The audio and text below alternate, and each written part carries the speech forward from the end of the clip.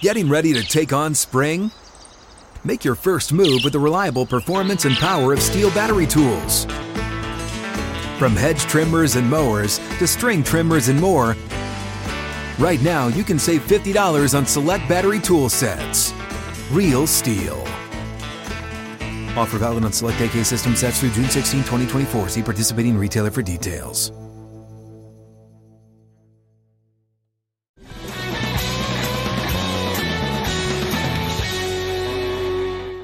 Final hour of the week is here. Glad you're with us. We're going to get you home fast. And if you're at work, hour's going to fly by. Outkick 360 rolls on from 6th and Peabody. Happy hour going on here at 6th and Peabody with Yeehaw Beer and Old Smoky Moonshine. It's a happy place. It is. Very happy place. It is. You can join us if you're in the Music City. If not, and you plan to visit Nashville anytime soon, swing by and see the Outkick and Outkick 360 studios right here on the massive campus. We call it the campus because the distillery is here, the brewery is here, the beer garden, and everything else with all the bowl games, football games, NFL games, all on tap here at 6th and Peabody. The place is a full city block. Yes, yes. Please join us. Titans and Steelers, I think, will be among the better games of Week 15. I do too. There's a lot of I think it's kind of under the radar. It's your classic battle in the trenches. CBS has made it their number one game. Their number one crew's calling this game. Nance and Romo will be on the play-by-play, which tells you how they feel about it. Paul, the Titans will be a bit shorthanded, not because of what's going on across the league with COVID, but just due to injury. No David Long again. Maybe more importantly, no Roger Saffold. Roger Saffold is among the few players who had played in every game. Started every game. He didn't finish necessarily every game, but he's not making this trip. He's out injured with a nerve issue in his shoulder. Jackrabbit Jenkins is out. Tier Tart is out. Torrey Carter and Laurel Murchison all ruled out today by Mike Vrabel Here's due to injury. Here's the concern behind Saffold. Out of nowhere today, Aaron Brewer shows up on the injury report. Did not practice. Questionable with a toe. Dylan Radins could actually be in the picture here. Corey Levin also. Now, Corey Levin. Let's just give the moving parts here. Corey Levin's also the backup center. Yes. Ben Jones has been known to get dinged along the way. And if you're only going to keep one player... Well, they would both be up. If Brewer's out, they would both they'd both be up. But I'm saying, like, if you're worried that Ben Jones could get hurt and you wanted to play Levin, I wouldn't play Levin with the just making sure I had someone who could snap the football and had snapped the football during the week that would be able to take over for Ben Jones. I'm making the case to play the rookie ahead of Levin. Wow. At guard. He's making the case to play the rookie. I mean, I think they both have to be ready to go here. But look, this means that Brewer hurt his toe yesterday in practice, basically. And, this is not your conventional questionable where a guy's been iffy during the week and you don't know. He suffered a toe injury yesterday, did not practice today. I think it's probably 50-50 on whether it's bad enough to keep him out of this game or not. We don't really have any basis for it. So this is a concerning injury that could conceivably further test their depth. And if they're down to a third guard, Hayward and Watt are going to find that guy and abuse him or test him. If Dylan Radins is out there, he's not getting eased in. We know, Paul, that the Titans over the last 3 games haven't scored more than 20 points. I mean, it's been a struggle to find any consistency on the offensive side of the ball. The consistency against New England was in the run game. They rushed for 270 yards, didn't put up many points off of that, lost the game. They turned the football over. Point being, the Steelers aren't putting up many points either, but there is a clear advantage for the Titans over the Steelers in this game. Both opportunistic defenses, both defenses that can get after the passer, 2 quarterbacks who haven't been playing well. Tannehill's been turning it over. He didn't do it last week, and the offense put up 20 points, and that was the difference in the game. Played a clean game, and they won the turnover battle. So where do they hold the advantage?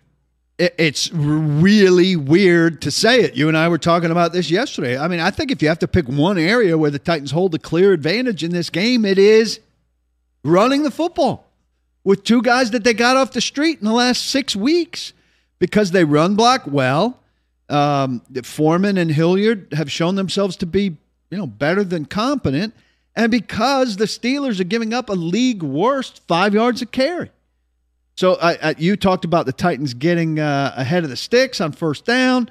If the Titans could get something close to 5 yards a carry on first down, better yet in the whole game, sets them up to survive their weakness, which is an inability to find chunk plays and to throw deep.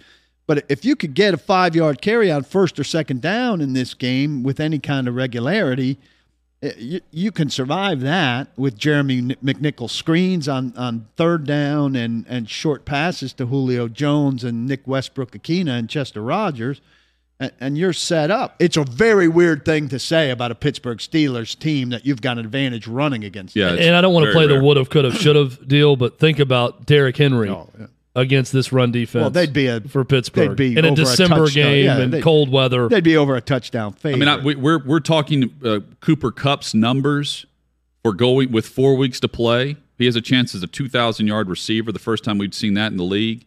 Think about Henry's numbers if he remained, because he not just playing against this Steelers defense, he would be coming off a game against Jacksonville, an organization that he owns as much as Shad Khan does. Could be ridiculously back-to-back games. Also, if the Titans win this game, it'll be this is their last game against a playoff team from last season. They'll go 8-0 against playoff teams from the previous season, matching the 2007 New England Patriots for the best ever since 1970, since the merger. That'd be a pretty impressive feat. Meanwhile, they will have lost to the Jets and the Texans. Yeah, and think about if you just get one of those two, where they'd be. They'd have 10 wins in control. Yeah, and you don't. I mean, there's a push towards the number one seed, which right now Kansas City sits atop the number one seed. The Titans take that from them with the head-to-head with the same record. Right, and the Patriots. This Patriots-Colts game has huge bearing on the Titans either way. Which you ran through earlier. The Colts in the division, if they lose it, it's a big advantage for the Titans. The Patriots, if they lose it, it's a big advantage for the Titans in terms of a bid for the number one seed. 107 of Pittsburgh's 176 rushing attempts on first down have gained 3 yards or less. Don't let them get going with Najee Harris. Yeah, and Bud Dupree, I would think, is only playing situationally. Mike Vrabel said today Zach Cunningham will play situationally on defense and as well as on special teams. I would think the Titans will have a nice interior linebacking rotation. Still not as good as it would be if David Long was out there. What's this, his fifth or sixth game? He's going to miss his fifth straight injury, which is really brutal. But they're in much better place. If you're a Titans fan, you want to root for him to come in and have an impact, but you also desperately want Rashaan Evans to continue to play well and not have his first game back last week be a flash in the pan. To control Najee Harris, you need Rashaan Evans to be in the right place. And he's not consistently in the right place often enough. What is realistic to expect in terms of workload for Zach Cunningham with what they can get out of him this week in preparation and what type of packages he can be a part of? Usually when you're easing a guy in on defense, he's in nickel. If he's got nickel capabilities, and Zach Cunningham's better in space than Rashaan Evans. So I would think he'd be in nickel. That would be my guess. So I'm basing this off of the idea that what we saw last week is not the full Julio Jones effect. Can't be. It can't. I mean, if it is, it's really sad. Because for instance, he's not on the field in the 2 minute late in the first half where they're trying to find points, and I'm thinking this is an important drive. It's not part of 2 minute. I doubt he's going to be part of 2 minute now. Well, you get my point here, though. Yeah. It's like it's a very important drive where you're trying to put points on the board. You lead by 10, or was it 7-0? You end up getting a field goal on that drive. I'm trying to remember the timing of it. Nonetheless, on the most important drives, he's not necessarily on the field for those drives. You think we see more of Julio Jones, or do you think the percentage is about what we have from him? Like when they're monitoring, they're clearly monitoring his snaps. Yeah, the way Rob Moore talked about it sounded like they intend for it to be a gradual increase, but not push the envelope. Yeah. So, but when he's on the field, you can definitely.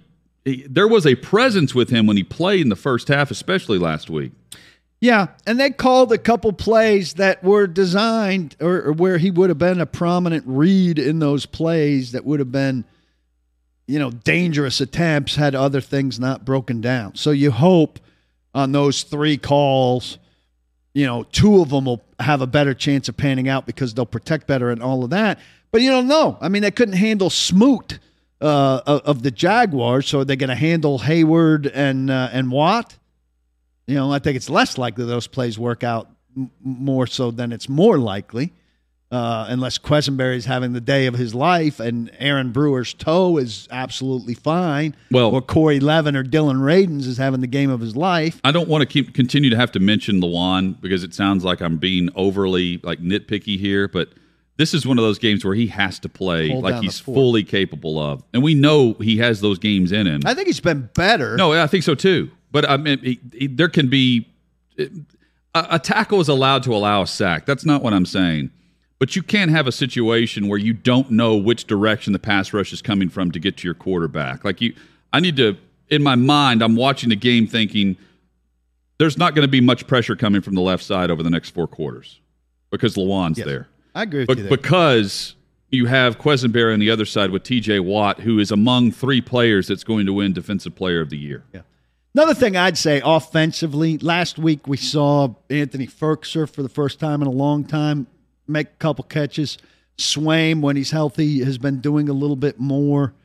Seems to me those guys are part of the solution to the lack of weaponry with the wide receivers.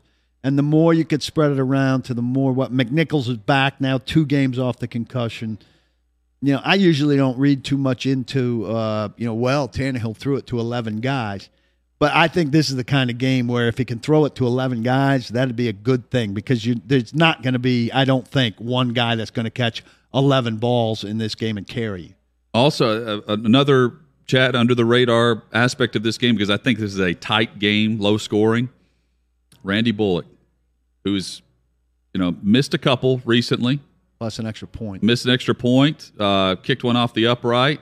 I'm looking through. I'm thinking through. He missed a field goal last week. 2 games in a row, he missed a field goal. Yeah. Are we starting to see shaky kicking again, or is this just a blip in the radar? He recovered last week at least to hit 2, I think, after he had the miss. It's a 38-degree high day. On the river. Winds at 9 miles per hour max. I think a 10% chance of rain on Sunday was the last forecast that I saw in Pittsburgh. December Pittsburgh. Relatively mild, but it's going to be chilly. It's going to be cold. Not the best kicking conditions. And isn't it incredible how when you're a mediocre to below kicker, you can have a good stretch to start somewhere, and it always balances out where you have that bad stretch that shows everyone, oh, this is why this guy got cut with the Texans.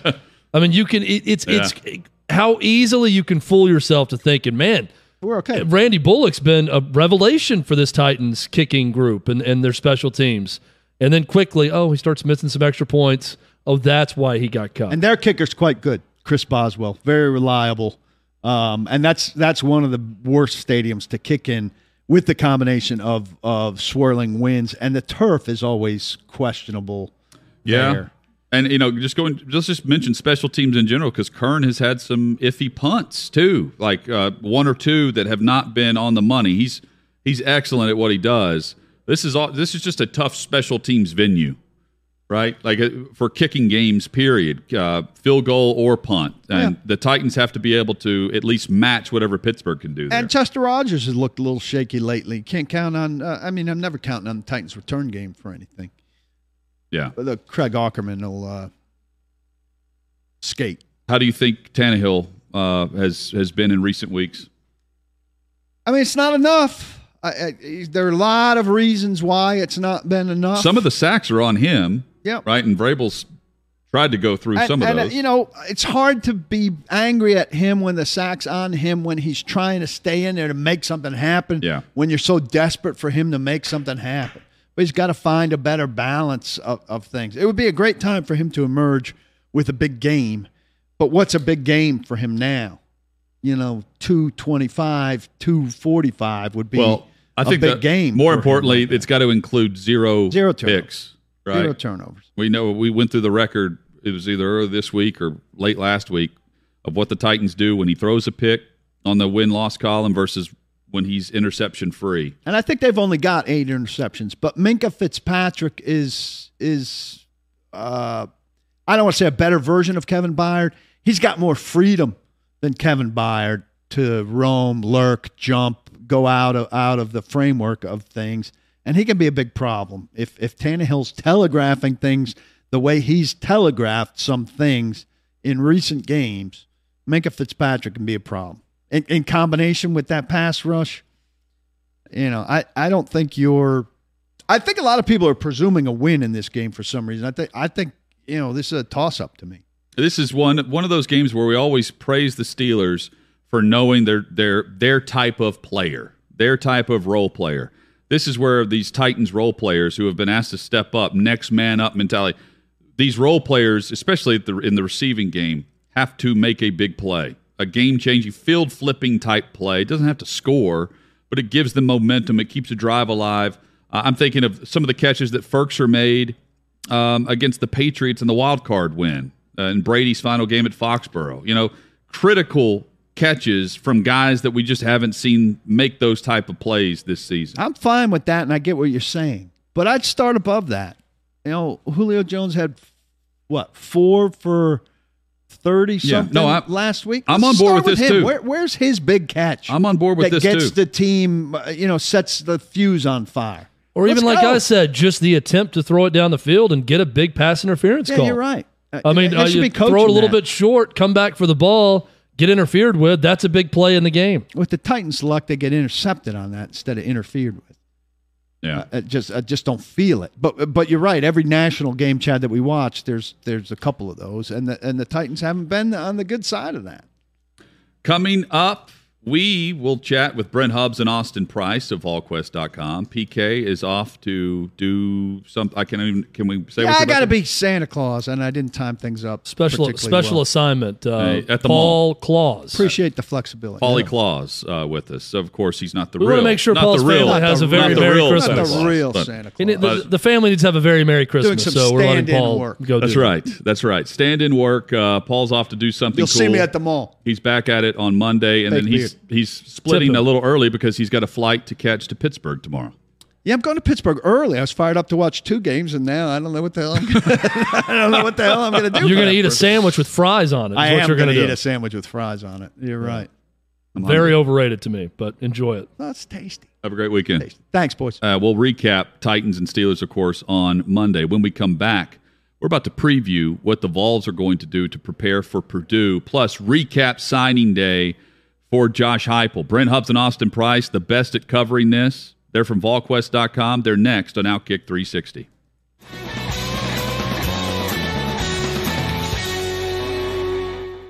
Glad you're with us for this Friday edition of Outkick 360 from 6th and Peabody with Chad Withrow. I'm Jonathan Hutton. PK rejoins the show next week. Pleased to be joined by Brent Hubbs, who he was proving this, was it last week or the week before? He was in a stairwell. I think it was last week. This week he is on his way to a Christmas party and is still loyal enough to Outkick 360 from VolQuest.com to join us and give us the very latest on Tennessee recruiting with a big week, bigger than expected this week, plus a look ahead at preparations for the Music City Bowl. Brent, we appreciate you, man. Hope you're having a great start to the weekend. Thanks, guys. I appreciate it. If I manage my calendar a little better, I might not be in all these random places when I join the show. But thanks for your patience with me, and glad to have you guys with it. I'm glad to be on the show. We appreciate you making time and your always on the move is Brent Hubbs. No problem at all. Whether it's in a stairwell or wherever he joins us, we'll gladly take Brent Hubbs however he joins the show. Brent, we talked to Austin earlier in the week on signing day about some of the pleasant surprises on signing day for Tennessee. In your opinion, what was the best, I don't know if you'd say surprise, but best development on signing day with this signing class with Josh Heupel? I think it's the defensive line. Getting Tyree West and getting James Pierce were the two, I don't want to say bell cows of the class, but that was the beyond icing on the cake, if you will. I think when you look at this team, What Rodney Garner did this year with that defensive line was really good. Not the most talented group, but a group of guys who played with great effort. Tyree West comes in with a lot of talent, a guy who can play obviously in the middle, but plays on an edge. He's not just a plugger who occupies space. He's a playmaker type body in there. Got some developing to do for sure, but to get him is a big deal. And then on the outside, when you look at this team, they had a hard time getting to the quarterback unless they blitzed. And then when they blitzed, if they got out of their blitz lanes, we know what mobile quarterbacks did to Tennessee. To correct part of that problem, you got to be able to get home without bringing the house. And James Pierce is going to give Tennessee a chance to get home without bringing the house. Byron Young started to develop that way a little bit later on in the year. But that Tennessee needs more guys that have the closing speed off the edge and guys that offensive coordinators go, you know what, we might have to help our tackle out there. We might have to leave a tight end in the block, or we might have to not let the running back leak out into a pass route because he's got to stay in and block the guy off the edge. And I think James Pierce has that kind of athletic ability and that kind of skill set. Is he ready to dominate from day one? I don't know about that, but 6'5", 225 pounds, that's what they're supposed to look like coming off the edge. Tennessee needs as many bodies like that as they can get. Getting him to end the day was huge for Tennessee. Brent, is there any one big thing you learned about Heupel and his staff during what is the first official recruiting signing day for him at Tennessee? Or is there a trend that you could point to on how he's going about things now? No, I really don't think so. And I say that because this year was really unusual.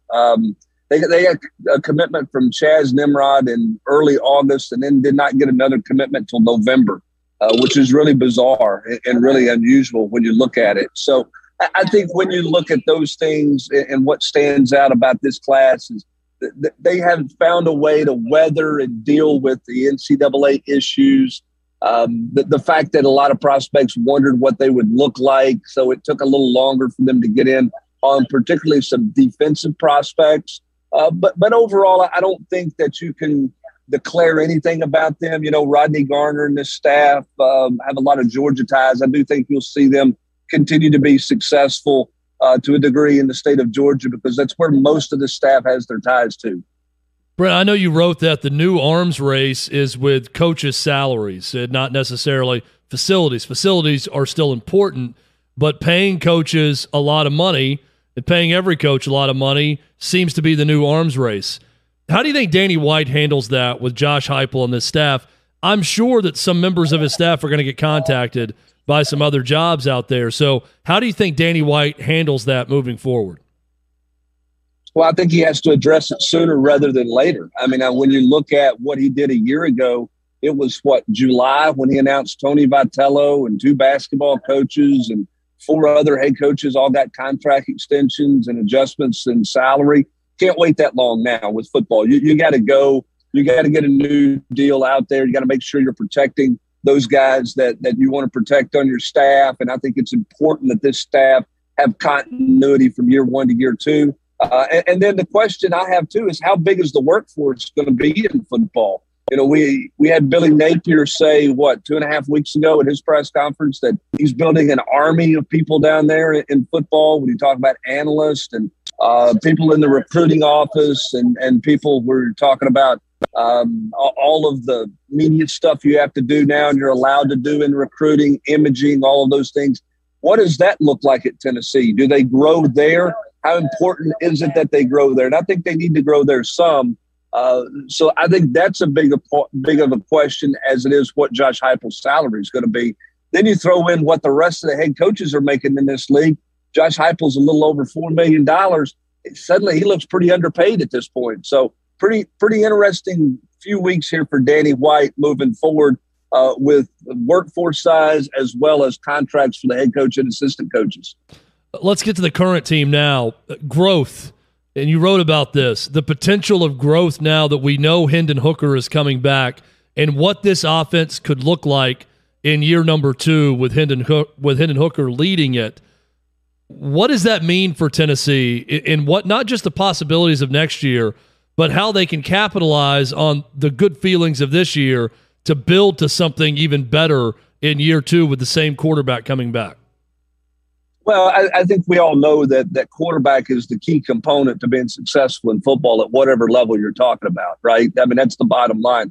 To bring the quarterback back that you know what his skill set is, you know how he's going to perform under pressure, you know what he likes, what he doesn't like, what he does well, areas that he needs to work on. You can really dial in and hone in your offense. When you look at this team from where they were in August to where they were at the end of the year, they're a different looking team because they moved Velus Jones from outside to inside. Then they changed quarterbacks. And so there was a little bit of a evolution standpoint when you look at those things from the standpoint of you see them grow moving forward, but they've got to grow more. And now they can grow specifically because they can build it around Hendon Hooker, which they did not do last year until mid part of the season. I thought it was interesting. Alex Golesh saying, kind of go out and look at other people's, take things from other people and what they do. So what does that look like? Is that some Lamar Jackson stuff from the Ravens because of Hendon Hooker's legs? Is that some stuff from other high-tempo offenses that are out there, offenses that are using wide splits?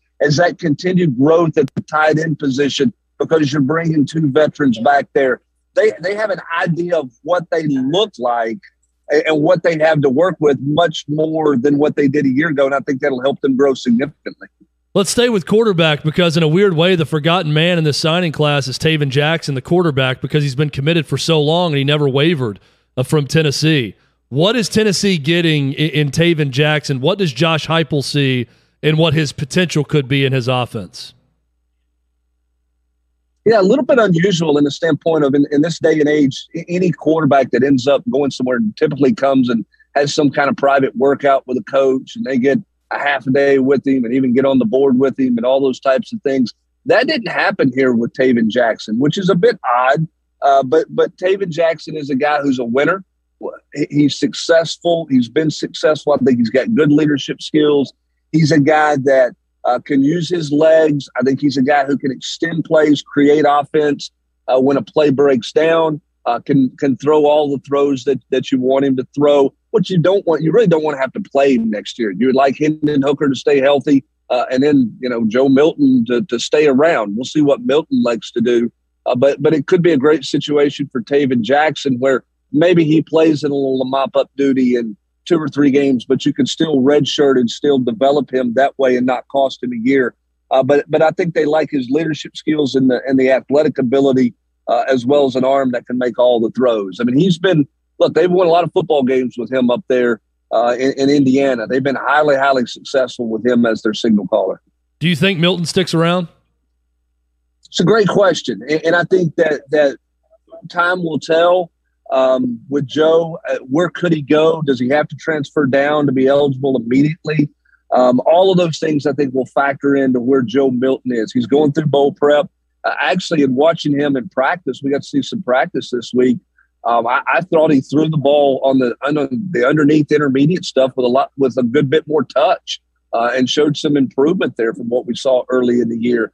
But I don't know where Joe's at mentally. What does he want to do?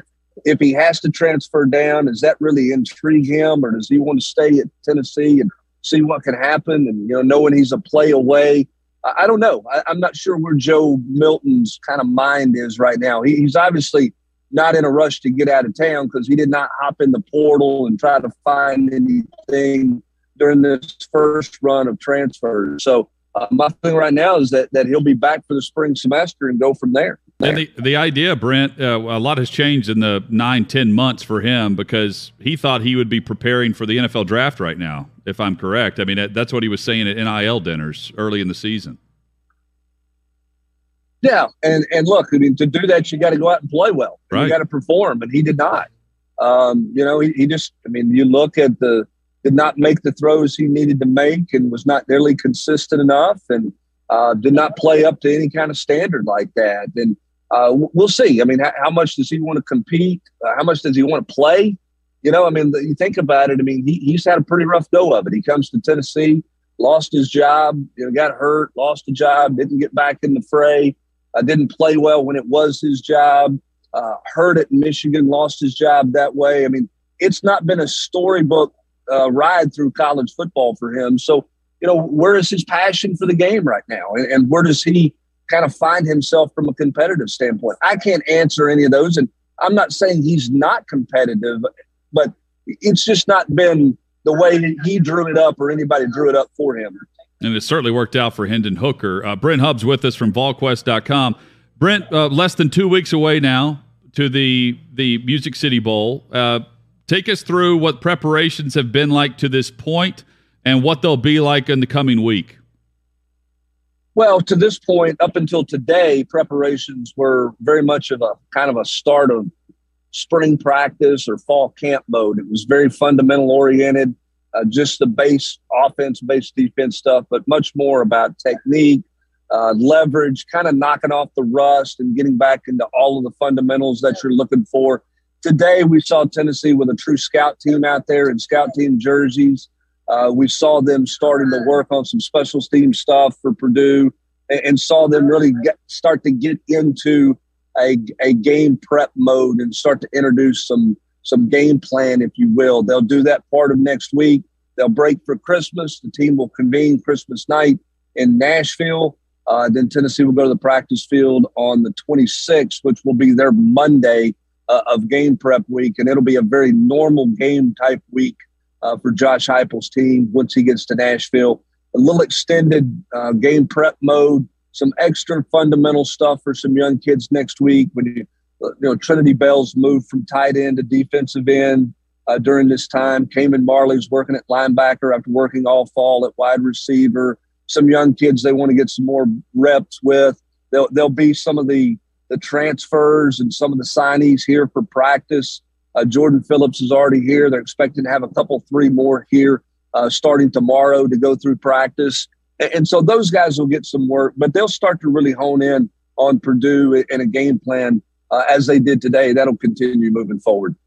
Brent, so many people want to point to the negatives with the transfer portal, and I understand a lot of that. There are certainly a lot of negatives that go along with it. But to me, one of the positives of it is the story of Jared Verse from Albany, who I know Tennessee's in the thick of it with right now. But a guy like that suddenly has all of this high major attention, I think is a pretty cool story for someone with the opportunity to now transfer up and make an impact at the highest level and help their draft stock. Well, and that's what a lot of people envision the transfer portal being. I mean, that's the blueprint of, hey, the transfer portal is really good. Instead of all these guys bouncing from one Power 5 school to another Power 5 school, it's finding a guy at a lower level who has outplayed his ranking or outplayed his place. Not that the NFL can't find them at that level, but they want the opportunity to play against better competition. And that's certainly the case with Jared Verse, who's put on 40 pounds in the last 18 months as he just became a workout fool during COVID. We're seeing that at ETSU. There's an offensive lineman up there that's picked up 14 or 15 Power 5 offers since he went in the portal. So you have some of those opportunities out there for those guys. And I think that is the ultimate positive of the transfer portal. Jared's got a lot of decisions to make and things to look at as he continues to get more and more offers. He has one official visit left to take if he elects to take that. Continues to talk to Rodney Garner, but Tennessee's got a ton of competition for his services because most of the SEC has offered, and he's still getting offers from all around the country. Miami has recently offered as well. He's probably up to 20 or 24 Power 5 offers since he went in the transfer portal from Albany, much like Minshew did. You know, when Minshew was at a small school over in North Carolina, ends up at Washington State, look where it landed him. Look where he ended up being at. So you're going to see some of those stories, and those are good stories to see. Brent, a big moment for Tennessee basketball tomorrow right here in Nashville, Bridgestone Arena against Memphis. Memphis at home destroys Alabama this week, and that changes the complexion of this game. But none of it changes the complexion of the rivalry between these two teams and these two programs. Where does all of this stand right now with Penny Hardaway versus Rick Barnes, the standoff of not wanting to play the home and home and wanting to meet in Nashville? What do you think about this rivalry, where it stands right now with these two coaches? And more importantly, where Tennessee stands in this matchup tomorrow against Memphis. Well, as for the rivalry, I mean, I think this is a situation where Penny Hardaway tried to make pretty personal, and I don't think Rick Barnes took too well to that. And then Tennessee wanted to move a game. I guess a year ago they were trying to get a game, and COVID messed it up, but they had an opportunity to play in New York, but it was going to be on the same date as the Memphis game was scheduled. Tennessee tried to rework the date for the Memphis game, and Memphis refused to do that. And I think that kind of sent the message, you know what, we're not going to play Memphis on a regular basis. And I don't think Tennessee and Memphis are going to play on a regular basis unless somebody puts a game together for them. I just don't see this being a home-and-home regular type series at this point with the personalities that are involved. Now, as for the game tomorrow, I think the biggest key to this game is going to be the first, 5 to 7 minutes, to be honest with you. Does Tennessee make shots early, make perimeter shots? And how does Memphis play? If Memphis gets off to a hot start, man, they're really tough. And that's what happened in that Alabama game. They came out of the gates flying, and they were locked in and ready to go. There have been some other games where they didn't get off to a good start. They never kind of got going. And so I think can Tennessee defensively frustrate Memphis early in this game to kind of get their offense out of rhythm and not let them get into sync. And then on the flip side, can Tennessee make jump shots against a team that's got athletic ability, that's going to get in your face? They're going to try to defend you. Can you make shots? The two best defensive teams Tennessee's played against in Texas Tech and Villanova, Tennessee's been not very good shooting the ball from the perimeter. Finally, I think from a breakdown of defense standpoint, Memphis is going to try to go a lot of one-on-one stuff. They're going to try to break you down off the dribble, play some one-on-one stuff. How well can Tennessee defend in those isolated situations? Do they give up the straight line drives, or do they prevent that from happening? That will be a vital point for Rick Barnes' defense at noontime tomorrow in Nashville. It should be a great atmosphere. Packed Bridgestone Arena for sure. I can't wait to watch it. As this place, we're at 6th and Peabody, should be slammed right next door to Bridgestone Arena.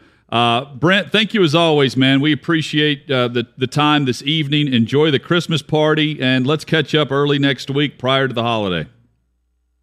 Sounds good, guys. Look forward to it. Appreciate it. Y'all Thanks, have a great Brent. weekend. You too. Brent Hubbs of VolQuest.com. We'll catch up with him in Austin next week for our VolQuest report.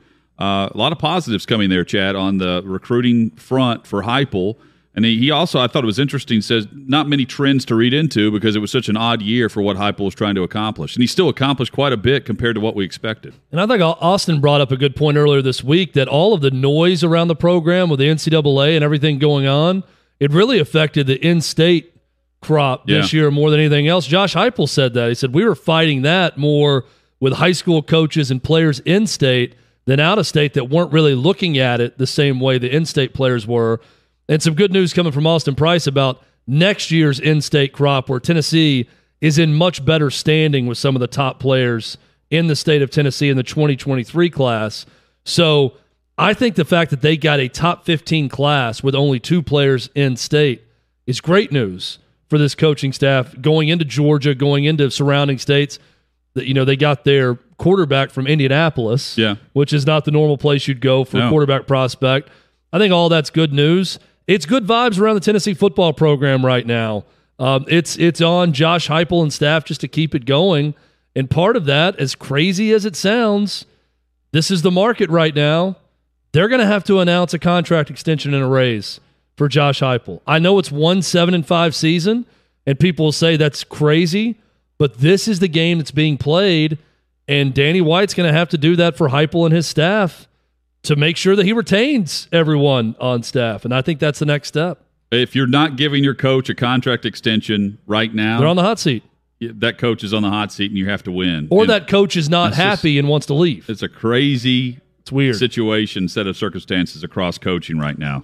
Coming up, we've mentioned the COVID policy for the NFL throughout the day. We'll try to put a recap on what the NFL has done with their schedule for you.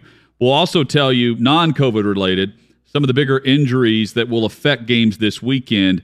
And in the NBA, there is a superstar player that's about to return on a part-time basis. That's next on Outkick 360.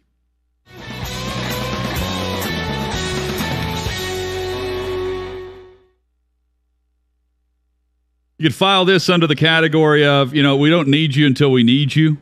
Outkick 360 rolls on. Kyrie Irving is returning to the Brooklyn Nets on a part-time basis for road games. He's still unvaccinated. He still does not meet the health criteria, protocol criteria to play in Brooklyn for home games. Although visiting players could come in and play, he can't because that's his primary residence. And, the Brooklyn needs him because of injuries, and players lost to health and safety protocols and everything else that's ongoing. Kyrie to the rescue for the Brooklyn Nets, who returns on a part-time basis. So this is something that'll get me to watch the NBA, shockingly enough. I want to watch how the Brooklyn Nets navigate Kyrie Irving, his refusal to get vaccinated, preventing him from playing in Brooklyn. As Hutton said, yet visiting players can play unvaccinated, but that they're going to have him available for road games. I can't wait, Hutton, until they get into a playoff series. Yeah. And we're going to be talking strategy about, if they can just split at home, they're going to get Kyrie Irving on the road. Chad, when this series shifts on the Kyrie road, is sitting he'll back be there and available. Laughing at this because the whole deal is over him being vaccinated. Meanwhile, you've got LeBron James who's missing games. He's in health and safety protocol with the NBA, but vaccinated, but still testing. All of this is up in the air now based on the situation at hand and all of the pro leagues. We're seeing it in the NHL.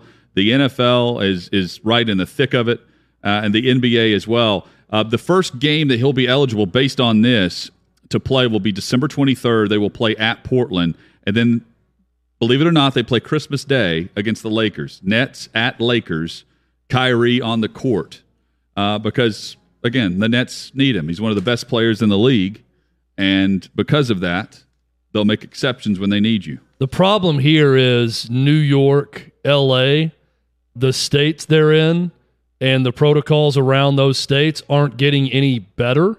But Hutton, I still believe that the rainmaker is out there, and that is the NFL deciding to stop testing. And to stop protocols. If that happens, it's almost like every other league is waiting on the NFL to follow suit with whatever they decide. So that'd be the one thing that can change the league. It's not going to change the city of New York. That's the issue with Kyrie Irving.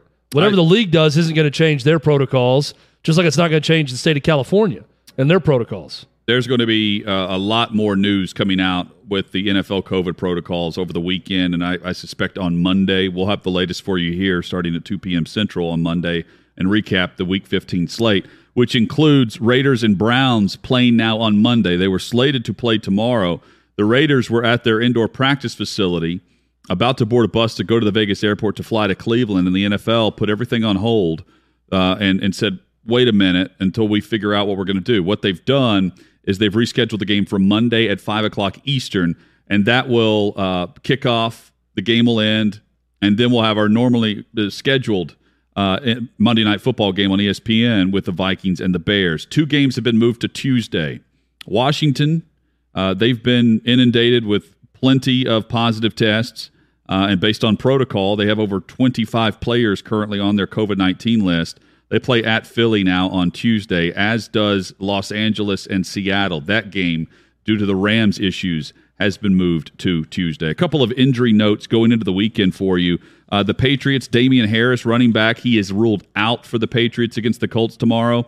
Ramondre Stevenson, 4th-round running back, rookie, is slated to get all of the big reps tomorrow at running back for the Patriots. The Colts, their center, Ryan Kelly, is questionable to play in this game. That's big for protection of Carson Wentz.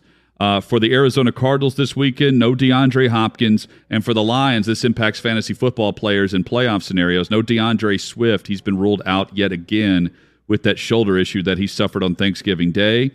Cowboys, no Tyron Smith at left tackle, so Dak Prescott is left with the backup at his left side, and Tony Pollard, he is questionable to play. Ezekiel Elliott was a full participant in practice. Big note from Twitter. Randy Quaid, who played Cousin Eddie in Christmas Vacation, tweets out, for $10 million, I'll stand on your front lawn myself in a white bathrobe with a big hose, smoking a cigar, and drinking a beer. This is a special discounted one-time offer.